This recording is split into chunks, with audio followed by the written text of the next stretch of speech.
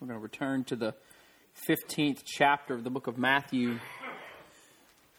And again, I think there's, as I have gone through this over and over and over again, there's just so many, I guess you could say, sweet moments that have come out. And this is one of them. It's one of those that, again, it's kind of, as I was going through in Matthew 5, 6, and 7, and we were looking at those principles that I guess I have looked at so clinically in the past.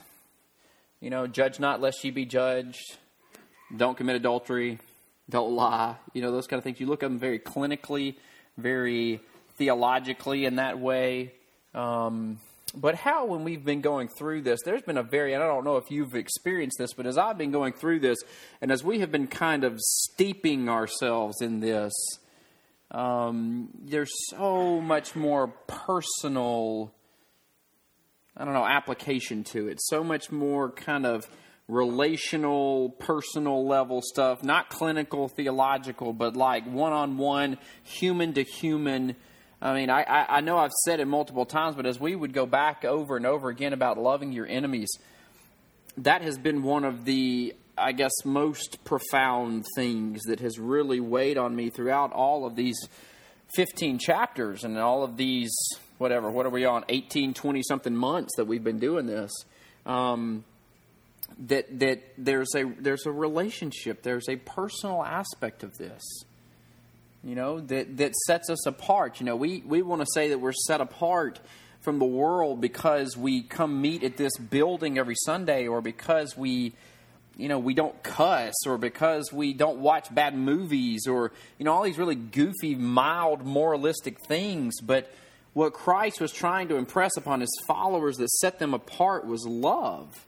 That's what Brother Charles was talking about a few weeks ago, that's how they would know you were my disciples, was that you loved, not necessarily by what you said. I'm not going out there and say, let's all go cuss like a sailor, but because we love people, we're, okay, we've been talking about holiness in Leviticus too, okay? We can get some holiness up in here and talk about that as well, but what the defining characteristic was of love, and it was of love of everybody.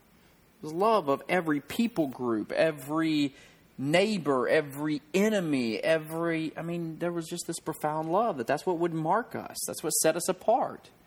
And if you think about it, that's such a simple thing, but that is the most profound defining characteristic of followers of Christ versus everyone else in the world. Is that whereas you would see a world where people have no problem being consumed by hatred, in fact, they design their lives around it. Christ was saying, no, your life is going to be completely designed around your profound love for people who you don't even know. And in fact, some people who hate your guts.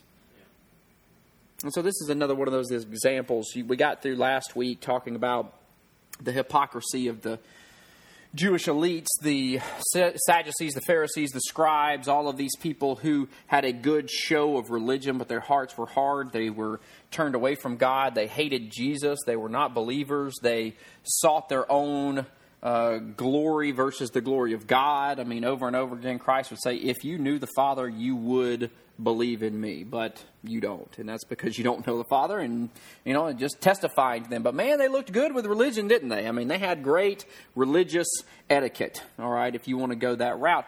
And that's why he calls them hypocrites. You look well on the outside, but you're rotten on the inside. You draw nigh to me with your mouth, and you honor me with your lips, but it's all a bunch of vain lip service. You're doing it for your own glory. You're praying on street corners, not because you truly seek humble contrition at the feet of Jesus, but because you seek people to praise you for how awesome and pious you are. That's just what he gets on them over and over again. And then he makes the point about it. It's not what's, this traditional thing they're tagging you on. That's not what defiles someone. Your defilement is from the inside. And that's where your treatment has to begin. If you want to create changes in the external actions, you have to fix the internal problem. Again, that's like anything that we do, and this is, I know right after lunch we're going to talk about this, but, if you want to treat vomiting, okay, you have to fix the internal problem, right? Why are you throwing up? Well, there's a virus. Well, let's fix that. Because I can just keep you, I can put a rag in your mouth. I can stop the external all I want to. I can fix the external. Everybody's going, oh my gosh, thank you for that analogy. But you could. You can fix the external all you want to. If you don't get to the root problem, you're going to keep throwing up, okay? I love in all the discussions I have with patients about side effects, they'll come up and be like, oh, well, I heard that this was going to give me cancer and this was going to make my eyeballs fall out and my hair turn purple and all this. My top of the list, my most favorite side effect, besides some of the chemo drugs that Sebastian tells me about that makes me just cringe, my favorite side effect of all is the fact that your nausea medicine, the medicine you're going to take for nausea to keep you from being nauseous, says a side effect is nausea and vomiting. Now, if that doesn't get you, that just shows you how depraved and awful this world is. I can't think of anything else. But you can fix the external. You can fix the external just with training. The internal, the root, the problem will still be there. So you have to go after the heart, and that's what he says, that it is the heart that matters. That it is the heart that defiles a man, and out of the heart proceeds the things that the mouths say, and the eyes see, and the ears hear, and the mind thinks upon. That all comes from the heart. So get at the heart, you'll get at the problem. Well, now he picks up in chapter 15, verse 21. It says, then Jesus... Oh, and caveat. Last time when I was talking, I said in the beginning of this, when they were landing, they landed in the area of Gennesaret, okay? And that's over in Mark that you find that they, or no, it's at the end of 14 that it talks about that they reached the other side. They had gotten on the ocean. They were from the east side of Galilee. They went to the west side. They went to Gennesaret, which is on the west coast, okay? I had spoken of it as Gadara, not the same place. Gadara is east coast, okay? That is Decapolis. That's one of the areas of the Decapolis. That's east coast of Galilee. They were going across to the west coast. He fed the 5,000 over here on the east coast, and then he went over to the west coast, to Gennesaret, okay? Gennesaret is over on the west coast. There is when he first got in and he laid hands on all those people that were sick and, they touched their garments. So, caveat on that. Now, as he leaves from there in verse 21, it says, then Jesus went thence and departed in the coast of Tyre and Sidon. Now he has gone northwest. He's gone to the east coast, again, of the Mediterranean, all right? So now we have moved on from Galilee and we've moved northwest into Tyre and Sidon. We've moved in the area of the southern border of kind of Syria and what would be Turkey and all that today. So that's where we're at, northwest, uppermost portion of the land that would have been Israel, greater Israel, okay? So he moves to the west over to Tyre and Sidon. And behold, a woman of Canaan came out of the same coasts and cried unto him, saying, have mercy on me, O Lord, thou son of David. My daughter is grievously vexed with a devil. But he answered her not a word. And his disciples came and besought him, saying, send her away, for she cries after us. But he answered and said, I am not sent but to the lost sheep of the house of Israel. Then came she and worshipped him, saying, Lord, help me. But he answered her and said, it is not meet to take the children's bread and to cast it to dogs. And she said, truth, Lord, yet the dogs eat of the crumbs which fall from their master's table. Then Jesus answered and said unto her, O woman, great is thy faith. Be it unto thee even as thou wilt. And her daughter was made whole from that very hour. I want to read Mark's account as well so we can put the two together. Mark chapter 7, starting in verse 24, he says this, and from thence he arose and went into the borders of Tyre and Sidon and entered into a house and would have no man know it. He wanted to come in secret and hide out, and he could not be hid, obviously. For a certain woman whose young daughter had an unclean spirit heard of him and came and fell at his feet. This woman was a Greek, a Syrophoenician by nation, and she sought him that he would cast out the devil out of her daughter. But Jesus said to her, "Let the children first be filled, for it is not meet to take the children's bread and to give it to dogs." And she answered and said unto him, "Yes, Lord, yet the dogs under the table eat of the children's crumbs." And he said unto her, "For this saying, go thy way. The devil is gone out of thy daughter." And when she was come to her house, she found the devil gone out, and her daughter laid upon the bed. And then again, departing from the coast of Tyre and Sidon, he came unto the Sea of Galilee through the midst of the coasts of Decapolis. Okay, so that's where we get back to Decapolis. So he left from the northwest after this, and he traveled back down along the east side of Galilee into the area of Decapolis again. That will be important as we go forward. Now, this is the neat thing about this. So location-wise, we're northwest portion of Israel. We're east coast of the Mediterranean. Tyre and Sidon were two cities that sat on the coast kind of up there in the northwest, okay? These are borderlands to Syria. These are primarily Gentile lands, okay? These are lands that, again, like Decapolis down on the southeast corner of Galilee, these were lands that were made up with a lot of Gentiles. The northwest area up here would have also had a lot of Samaritans, okay?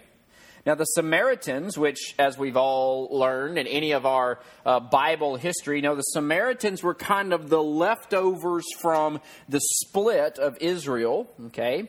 So you had the northern 12 tribes. It was up in the region of Samaria that Jeroboam, right? Jeroboam went up into the north, and he's the one that established the altars to the calf at Dan, which was right up above Bethlehem, or right up above Jerusalem, thank you. Right up above Jerusalem, and then also up into the northwest, he landed in the area of Samaria, and that's where he established his palace there, and that's where he also established another site for the worship of the calf god. Now, this land was obviously, over time, and the people thereof were extremely ostracized.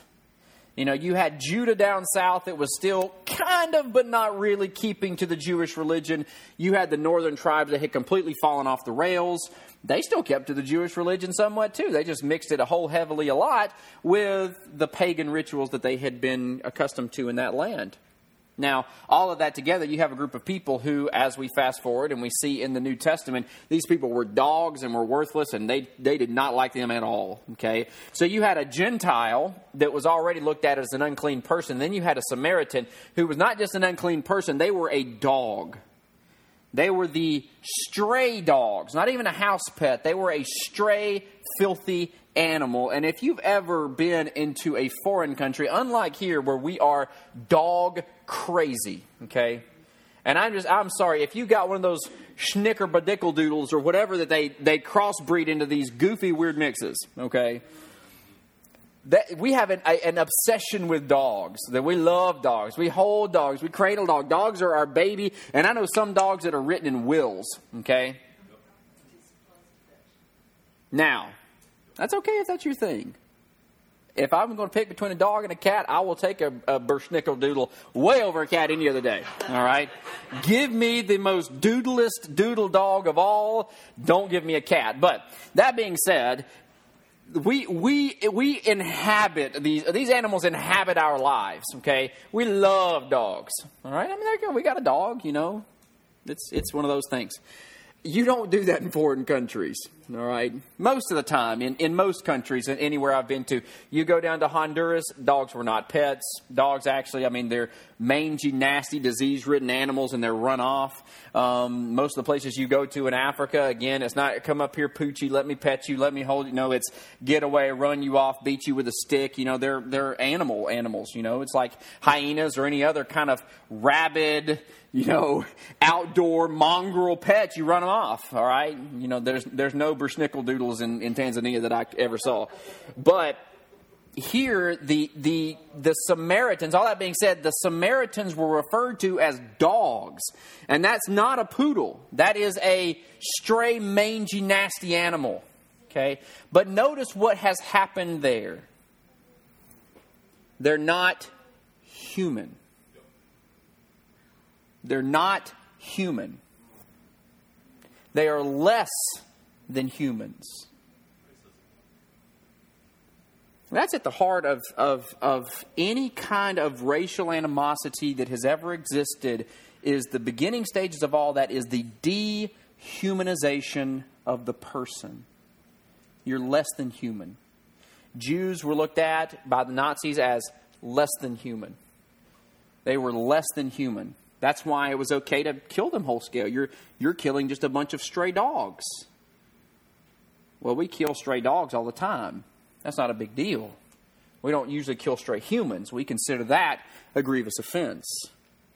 But when you take a human and you make them less than human, well, that's okay then. We did that with African Americans. They're not human. They're property.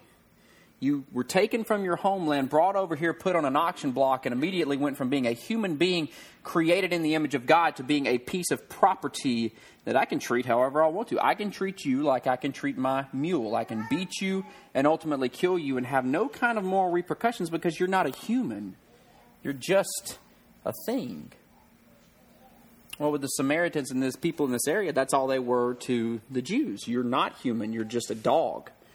You're worthless. That's why when Christ gives the parable of the Good Samaritan, when you read the story of the Good Samaritan, it was the Samaritan, the dog, that actually stepped up to the plate to take care of the poor person in the gutter, because every other self-righteous religious elite looked at him and said, there ain't no way I'm touching that person. There's no way I'm going to degrade myself to go down on their level and to help them out. And it takes that less than human to be the greatest human of them all in that story. But that view of less than human is what will corrupt our image of what these people are. And when we start thinking of them in that way, we start thinking of them as less deserving of any kind of our care. And that's what the Jews did.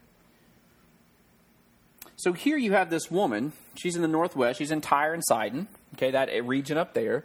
Mostly it's kind of Gentile, Samaritan. She is actually as they describe her in Mark, she is a Syro-Phoenician, which means that she is a Phoenician, or that's another ancient way of calling someone a Canaanite. That's why Matthew calls her a Canaanite, a Canaan from the land of Canaan.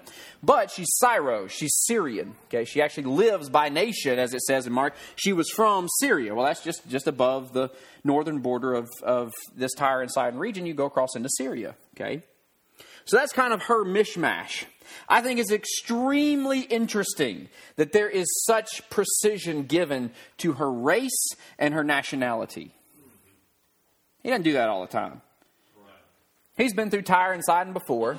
He's been through Decapolis before. He talks about the Gadarene, which had the demons that we talked about. And we have to go, okay, we assume that the man who was the wild Gadarene, as he's called, was a Gentile, because nearly everybody in Decapolis was. Okay, you have to assume that the people up here in Tyre and Sidon are mostly Samaritans, or they're mostly Gentiles. They're Syrians. They're Canaanites, who were the native inhabitants of these lands. You have to assume those things in most cases. In this case, you don't have to assume. In Matthew and Mark's gospel, both of them give specific characteristics to her nationality. You go, well, why is that? Just because they wanted to flip that in there? Oh, by the way. I mean, you do get in some places, like with the Roman centurion. He was a Roman. He was a centurion. Gonna probably bet he was a Gentile. Okay?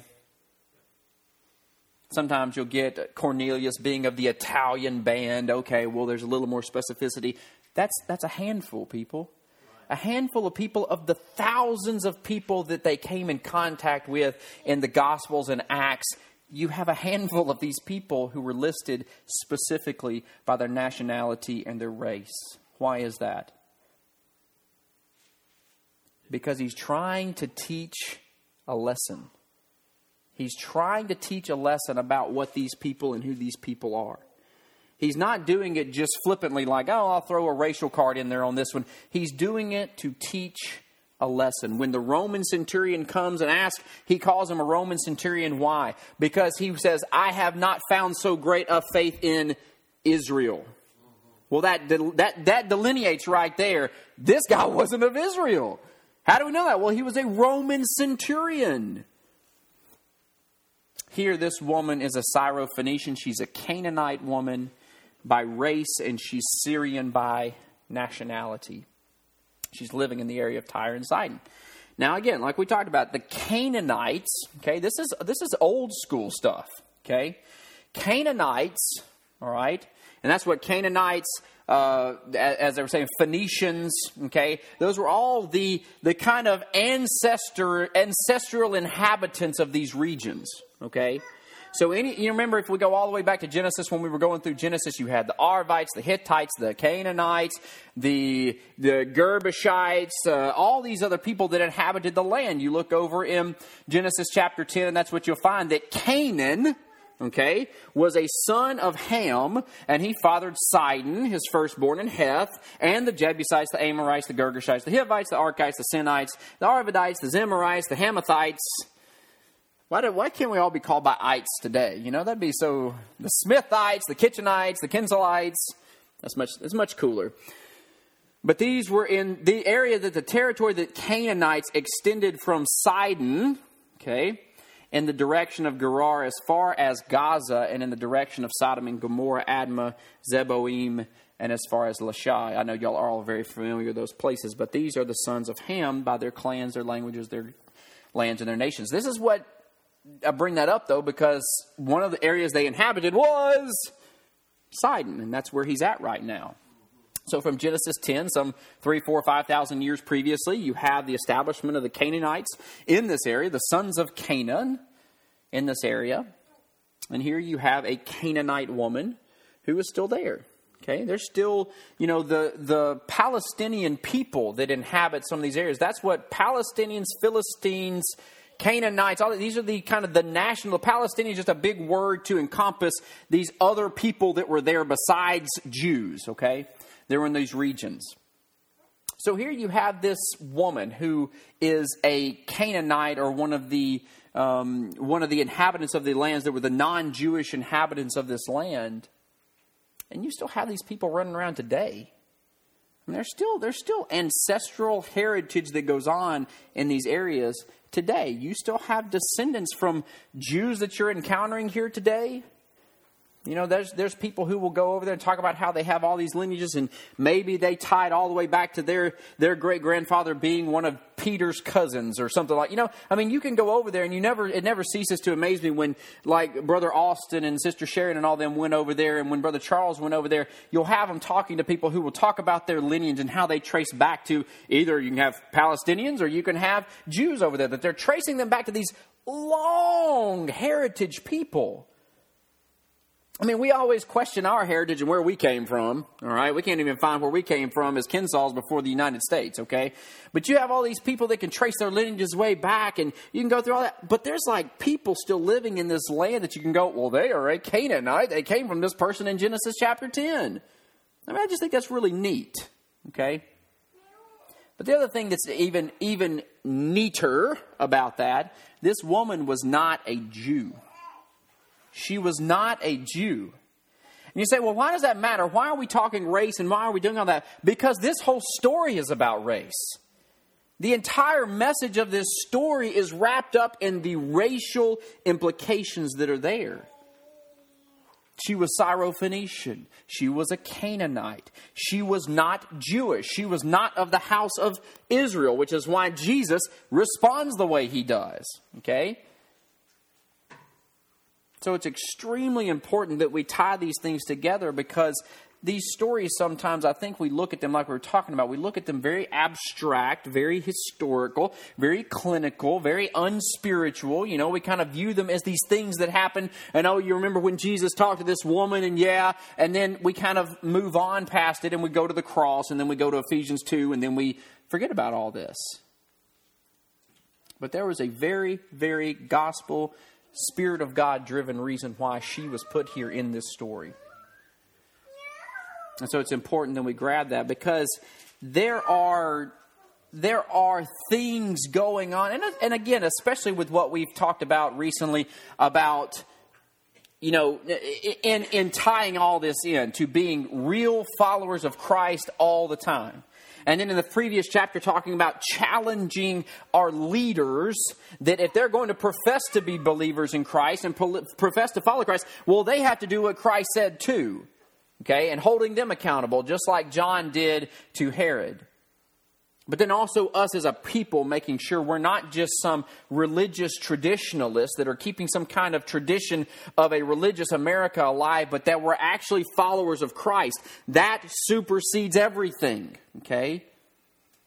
And so tying with all that, we have to be careful how we interact with people who don't look and act just like us.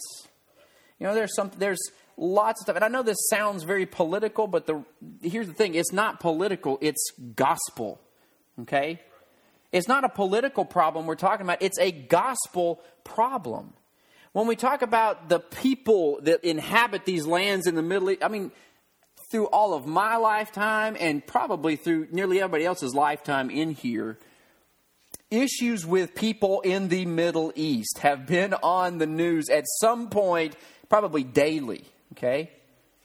Daily, they would talk about whether it's Palestinians and Jews or whether it's Arabs or other people. And the reason why I go there is because there's a bad habit of getting political in that and forgetting about the fact that these are real people who are children of God that inhabit these places.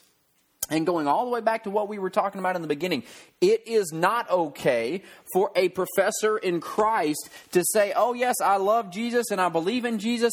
And yes, I can't, you know what, the way you fix the Middle East is just nuke it all to glass and make everything go away. That would solve all the problem. Spoken by someone who also professes to be a Christian on TV, who's also happens to be a politician. Those kind of statements don't match. Because what you're saying there is you're okay with the wholesale slaughter of millions of people, including millions of people who were children of God. And you'd be okay with that? That's a traditional problem. That's a problem with letting the traditions and the social things that we have grown up with infect our hearts and our minds to where then we're okay saying that and somehow tying that in with us going to church on Sunday. That doesn't work. I mean, this is for a more local context. This goes back to people who would be on church on Sunday and Klan rallies on Saturday night. Those two don't match. I don't even know how you can match them when you're burning a cross. How do you match those two? But they did. You say, well, what was the problem there? Well, you had someone who had a very traditional view, okay? They let tradition overrun their heart and their mind, but still wanted to hold to a traditional view of Christ too. It doesn't work that way. So it's important for us to grab this. It's important for us to really think about this. And I know it's like uncomfortable and nobody wants to talk about it, but these problems right here are where we're supposed to be different. These gospel issues right here are where we're supposed to be different. Don't go watch R-rated movies all you want to. I'm okay with that. But we have to be different on this too. We can't just say, oh, well, I keep a clean lifestyle and that's what makes me a Christian, but I'm okay with murder. I'm okay with hating these people when Christ would say, if you hate your brother, I'm not in you. If you hate your brother, you're committing murder. So it's important for us to kind of think on this. I know it's heavy, but it's really important for us to think about this. Christ made multiple examples. Even though in here Christ goes, I was only sent to the lost sheep of the house of Israel. I think there's probably more debate and there's more trying to figure out what Christ was meaning by that. I think Christ was being very specific in the same vein of knowing exactly what was going to happen. He was being very express in what he had already told his apostles. Go back to Matthew chapter 10. He told his apostles when he sent them out, he said, don't go to the Gentiles. Don't go to the Samaritans. Only go to Israel. Okay? I want you to seek out Israelites who were lost. That was the kind of the MO when he sent them out. So here he said, hey, this is what it was supposed to be. God had said the Jew first and then the Gentile. That was the order that this was going to happen in. Okay? So he was just following the guidelines as far as what they were following. So that's what he said that. I'm only sent to the lost sheep of the house of Israel. Well, we know that's not necessarily true because he died for us all, right? Okay? So it wasn't just that he was just sent for the Jews and somehow the Gentiles are going to get salvation by osmosis. Okay? He was sent to the Jews first in a ministerial gospel capacity. The Jewish apostles went to the Jews first. Paul even said, my habit is to go into every synagogue in any city that I go to the Jews first. Up until the point he got tired of them and said, you know what, if y'all going to keep trying to kill me, I'm washing my hands of you. I'll go to the Gentiles. They seem to like me, okay? So until they, put him on a ship and take him to Rome. Anyway, but all of that being said, you have this precedent that God had set. I chose this people and I made a covenant promise to this people, okay? Not the spiritual side, very much the national side of it, okay? The descendants of Abraham, Isaac, and Jacob, I made them a promise. So it is fitting for me to go to them first. But not only. And what's important to grab that too, check out where Jesus is ministering at, okay? He wasn't coming up to Tyre and Sidon just to find Jews. He healed all sorts of people. He didn't go to Decapolis and seek out a Jew that was possessed of a devil. He sought out a Gentile that was possessed of a devil and healed him. And then told that devil to go off and preach to all the other Gentiles out there. Jesus didn't hold by this rule in some kind of exclusive means that he only preached to Jews, that he only ever went to Jewish areas. He's already been... So we have to always be careful about what we read into when we're reading what Christ is saying, okay? He was giving the same guidelines that he had given to his apostles. It was supposed to be to the Jews first, not to the Gentiles. That's just how it was set up. But I think, again, as you look at that, he talks about it in the Old Testament. Luke reiterates these things in Luke chapter 4, where he talks about Elijah. And he says, Elijah had been in the lands of Israel, and the famine and drought had been in Israel. And God didn't send Elijah to anyone in Israel. He sent him to Sarepta, which was a city in Sidon, again, in the same area we're at, all right, unto a woman that was a widow. And that's the widow that made the little cakes for him and that he blessed there. You also have the lepers that were in Israel's day, in Elisha's, the prophet's day, and none of them were cleansed, saving Naaman the Syrian. Isn't it interesting how we keep going back to these Sidonese, Canaanite, Syrian people who are not Jews? That God has been through thousands of years ministering to these people the whole time. The reason that it keeps coming up like this is because, in my opinion, he's continuing to show I have a people everywhere. And yes, I have set it up that I only blessed Israel, the nation of Israel, with my oracles. But I've been taking care of people with my prophets from Israel, who were not of Israel, for generations. But if you notice in this picture, the racial distinction here of this woman that we have to grab onto. Remember, when he's talking about the going to the lost sheep of the house of Israel, it'd be the equivalent of saying, I'm only going to go preach to the Asians. I'm not going to preach to the Russians. Okay, that's kind of if you want to kind of bring it into a new racial thing here for us today, that would be kind of the idea of it. But we gotta catch that's a lot of times that lost sheep of house of Israel thing is exclusively thought of in spiritual terms, and it was not meant in spiritual terms in this place. He's speaking racially because he's looking at a Gentile saying, I'm not supposed to go to you. I'm supposed to be going to the Israelites. Spiritually, she was born again. She's coming out. I think it's interesting to me that she runs up to Jesus and calls him Lord and Son of David. And if you notice, it's a lot of people who are calling him that who aren't the Pharisees, the Sadducees, and the religious elites of this world. The ones who should know that phrase very, very well won't say it. It's these weird people, these Canaanites, these Gentile Romans. All these people who are expressing something that is within them that is God-given. How in the world would she know? She didn't come up to him and go, oh, well, you know what? I was just reading in Isaiah and I see how you are the Messiah.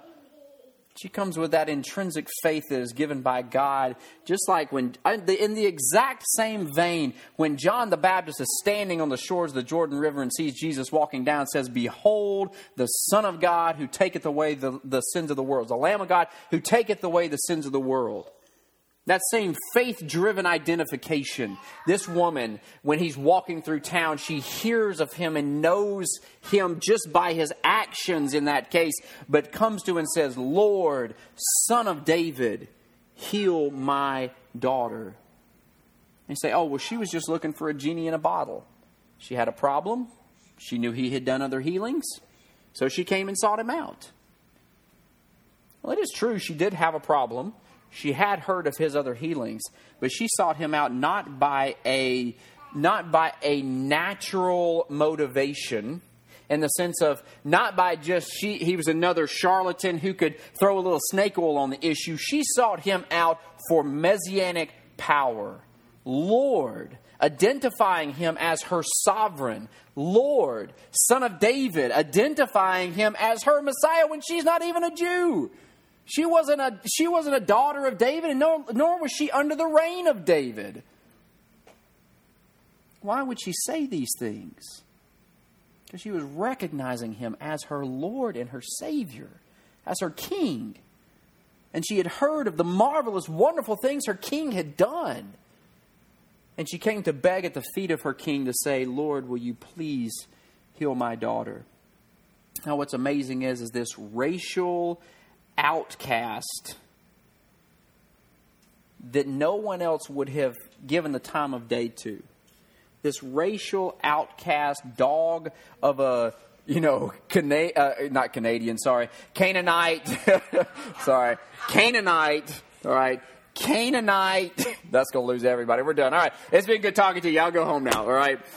This dog of a Canaanite, Cyrenian person, it's amazing that she is the picture that Jesus is holding up here of faith. Saying, what else does she have going for her? She doesn't have the oracles of God. She wasn't blessed in all these ways. In fact, she is more than likely impoverished in this region. What does she have going for her? I think there's two examples of hard-heartedness in this section of Scripture as well. One of them is the Pharisees, which is the most obvious. We just keep beating them like a very, very dead horse. But we see that in this chapter about their heart being hard and wicked and not toward God. And we see how if they were in this situation, there is no way they would have come within 1,000 yards of this woman, because if they would have been unclean, and that would have ruined their whole MO. They'd have had to gone and get out of the public eye for 7 days, and they would have had to been, smacked with hyssop and live birds and everything we've been talking about on Leviticus. We would have all these things they would have had to have gotten done to them. There's no way they're going to be, that's strike two. There's no way that these people are going to be anywhere near this filthy, dirty Canaanite dog. Also, they wouldn't have given her the time of day because they didn't view her as a human. She was just a dog. Don't talk to me. Don't beg me for anything. How many of y'all love it when you're eating dinner and your dog's begging at the side of the table? Annoying thing in the world, isn't it? Most annoying thing in the world. Get out of here. Get out of my sight. Kick them. Throw them out the door. Lock them in a cage. Whatever it is, get them out of here. I don't want you begging at my table. And the table description is exactly the description that Jesus gives. He says, it is not fit, which makes you think this happened in that time too. It is not fit for the parents to give the children's bread, the children's food, to the dogs first. Now, there is an interesting thing that in the Greek there, when they're talking about that, the word dog that Jesus used is not the same dog that the Pharisees would use. So there is something interesting about that. But he's not necessarily calling her a dog either. He is just giving an example. He's saying, it is not fit. You wouldn't do that in all practical sense. You don't take the food from the children, which the children here would be considered the Jews to whom he was sent first. Okay? The children here, you don't give their bread to the dogs. That's not done. When the dog's begging at the table, you don't go, oh, well, I'm sorry, Junior, but Fido needs a little bit of your... I'm going to give them your food first, and then whatever's left over, you can have it. You don't do that. The Pharisees, though, would have been the children sitting at the table going, rightly so, you don't do that, because we deserve all that bread, and no one else deserves this, because we are the children. We are the chiefest of the children. We're the most deserving of everyone. No one else deserves anything except us. We are to be recipients of all blessings because, just by our natural awesomeness. We are of Abraham's seed. We have the longest tassels. We pray the loudest on this corner. I mean, we do all this stuff. We are the greatest. We deserve all of this. The Pharisees' hard-heartedness is obvious. And I don't think there's really any one of us in here today, or at least I hope, that has that kind of hard-heartedness in them. This hard-heartedness flows from a wicked heart of unbelief that does not view God as merciful, omnipotent, and the most ultimate thing in their life. This is a proud view. This is a prideful hard-heartedness. This would be the kind of people who would say, I deserve everything, God, and when you don't give me what I deserve, I hold you in contempt because you're supposed to bless me. Look how awesome I am. You're supposed to give me things. Look at how hard I pray. You're supposed to make my life great. Look how much I go to church. Instead of understanding that God is ultimate, God is not your genie in a bottle. And it's ignoring your total depravity, even though this does reveal your total depravity. It reveals it without acknowledging it in your heart. See, when you view yourself in the right view, when you understand the depraved nature, our fallenness, our brokenness, our disobedience and everything, we don't go sit down at the table and go, give me what I deserve, God. We crawl up like this Syria woman and go, I can only take the scraps. I don't deserve to sit at the table. You think about the prodigal son situation. When the prodigal son came back, he didn't come back after he has been wallowing around with the hogs. He didn't come back to his daddy and go, well, Daddy, I know we had our rough times, but I've come to my senses now. Can you bring me my robe and my ring and let me sit back down at the table? When he came back with that God-given humility of understanding. He was a worthless, debaucherous son who had wrecked every good, gracious thing his father had ever given him. And he comes back crawling almost, going, Dad, I just want to be a servant in your household because being a servant is better than where I was.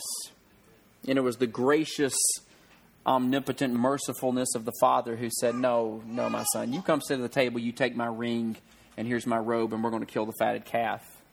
The apostles were the ones that would have come up and said, the Pharisees were the ones who would have come up and said, no, this is my table, I deserve this because I'm your son, and you deserve to give me all these things. And so in that situation, though, you would have had that wicked hard-heartedness that views this woman as less than a dog and not deserving of anything that we are most certainly deserving of. The second kind of view of hard-heartedness here is the one that's more subtle and the one that I think is more likely and probably most likely affects all of us at some point, and especially affects us in the greater picture of the Christian world, especially in America. And that's the hard-heartedness of the apostles. And you say, oh, well, what hard-heartedness did the apostles have? The hard-heartedness of the apostles was that as they're walking with Jesus and this woman comes up and begging of them, they look at Jesus and they say, Jesus, will you please send this woman away? Now, they didn't necessarily come out like the Pharisees would have said and gone, Jesus, don't you know this is a Syrian dog that's not deserving of the least of our blood? Get this dog, get her away from us because she's filthy and nasty and we don't want her anywhere in our presence. But even so, the apostles were a little bit, they didn't like her being around. Get her away from us. She's annoying us. She's begging after you, but by extension, we're having to hear it, and that's a little bit annoying to us. That bothers us.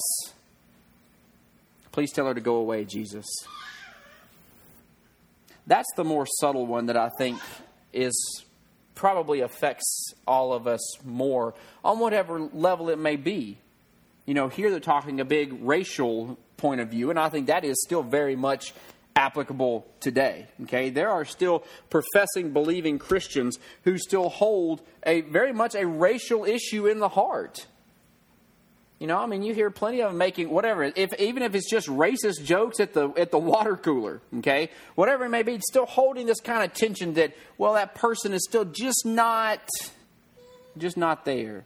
Having a prejudice or an idea about a person based on their color and going, oh, well, if this person is here doing this thing, they must be up to no good, or they must just these little things. Now, this is what I tell you. There's a lot of that's traditional. Okay?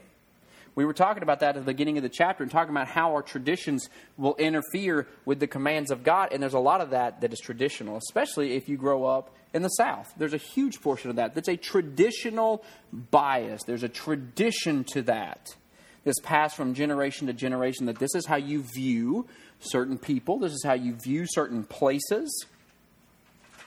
And this is how you interact with them. Black man walks through your neighborhood, a predominantly white neighborhood. The first thought is, well, you need to watch out. That was said just this week. No predisposition, just a black person walking through a predominantly white neighborhood, and the immediate reaction is, well, just be on the lookout. Why? That's a traditional heart issue. That's assuming something about this person just based off the color of their skin. There's nothing else. No predeterminers to that at all. He wasn't walking around with a flag on his back that said, Crips or Bloods. He wasn't toting a 45. He wasn't. I mean, there's nothing that was going on in that way. He was just a young black person walking through a predominantly white neighborhood. And that would be said by Christians and non-Christians alike. You say, well, what's so wrong with that? That is the problem that these apostles had. The apostles had the same issue. This is a Syrophoenician dog.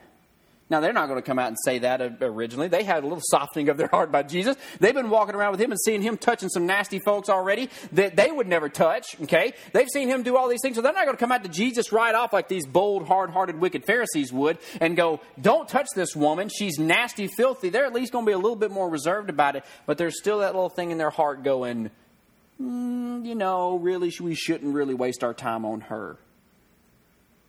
And in the end game of all of this, Jesus is going to go, if there's anything you should learn from this woman, if there's anything you should learn about this situation, it's that she is the picture-perfect example of what a child of God should look like. A humble, full of humility, full of the knowledge of the power, the mercy, and the grandeur of God, willing to just take the scraps. Nobody is going to say they would take the scraps. No normal human being, self-affirmed human being is going to say, oh yeah, sure, I'll sit in the dirt and I'll eat whatever falls off your table. I mean, anybody's going to go to Burger King before they do that. I mean, if you're talking about eating scraps, anyway. But anybody's going to go run to Burger King first before they ever did that. They're not going to just sit on the floor and eat what falls off your table. That would be so demeaning and so embarrassing. You'd never do that. This woman, though, was more than willing to do that, to just get a little crumb from her master's table. Previously, there was people who would crawl on the ground just to squeeze by and grab the hem of his garment. I don't think I deserve it. I don't think I deserve an audience with you. I don't think that you deserve to talk to me. I need to see you eye to eye. You need to sit down with me at lunch. I'm just going to try to crawl on this dirty, nasty, first century, disgusting ground, okay, where every other animal and everything else has been walking and doing everything that they do. I'm going to crawl on that just to grab the hem of your garment. Let me just tell you, there is no ounce of pride in that action. And that's all this woman did. She recognized her place in the greater cosmos as far as where her position was in relationship to God. She recognized her own self-worth in that sense. And beyond that, she showed an amazing, amazing amount of faith. And I want you to testify to that. I want you to kind of go back, as we've been going through this. We've seen a couple of examples of it. But go back and look at the people Jesus praises for their faith, and look at the people he condemns for their lack of faith.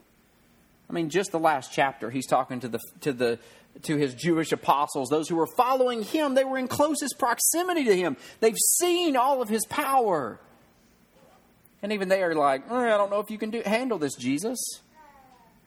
But then you have this random racial outcast who has no question about whether he can handle it.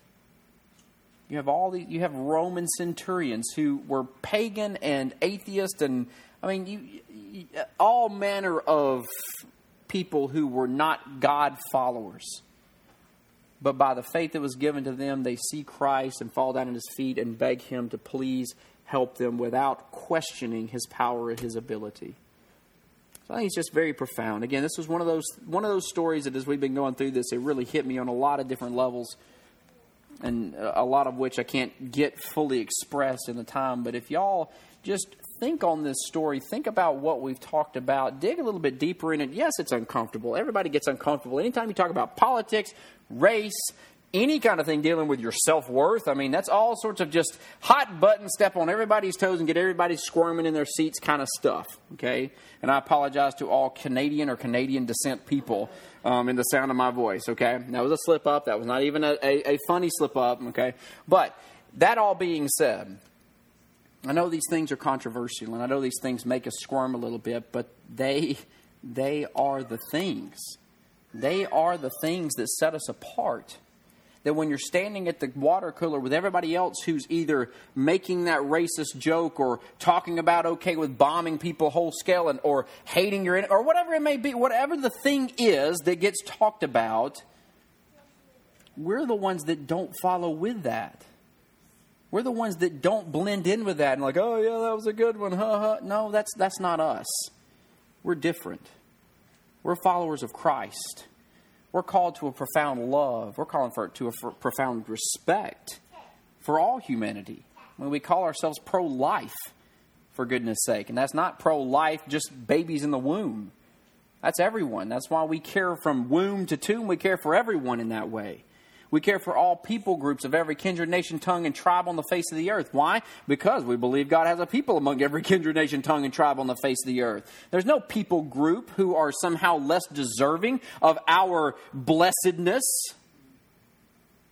We care of them all because that's how God sees it. And we profess to follow God. So may God bless us to do that.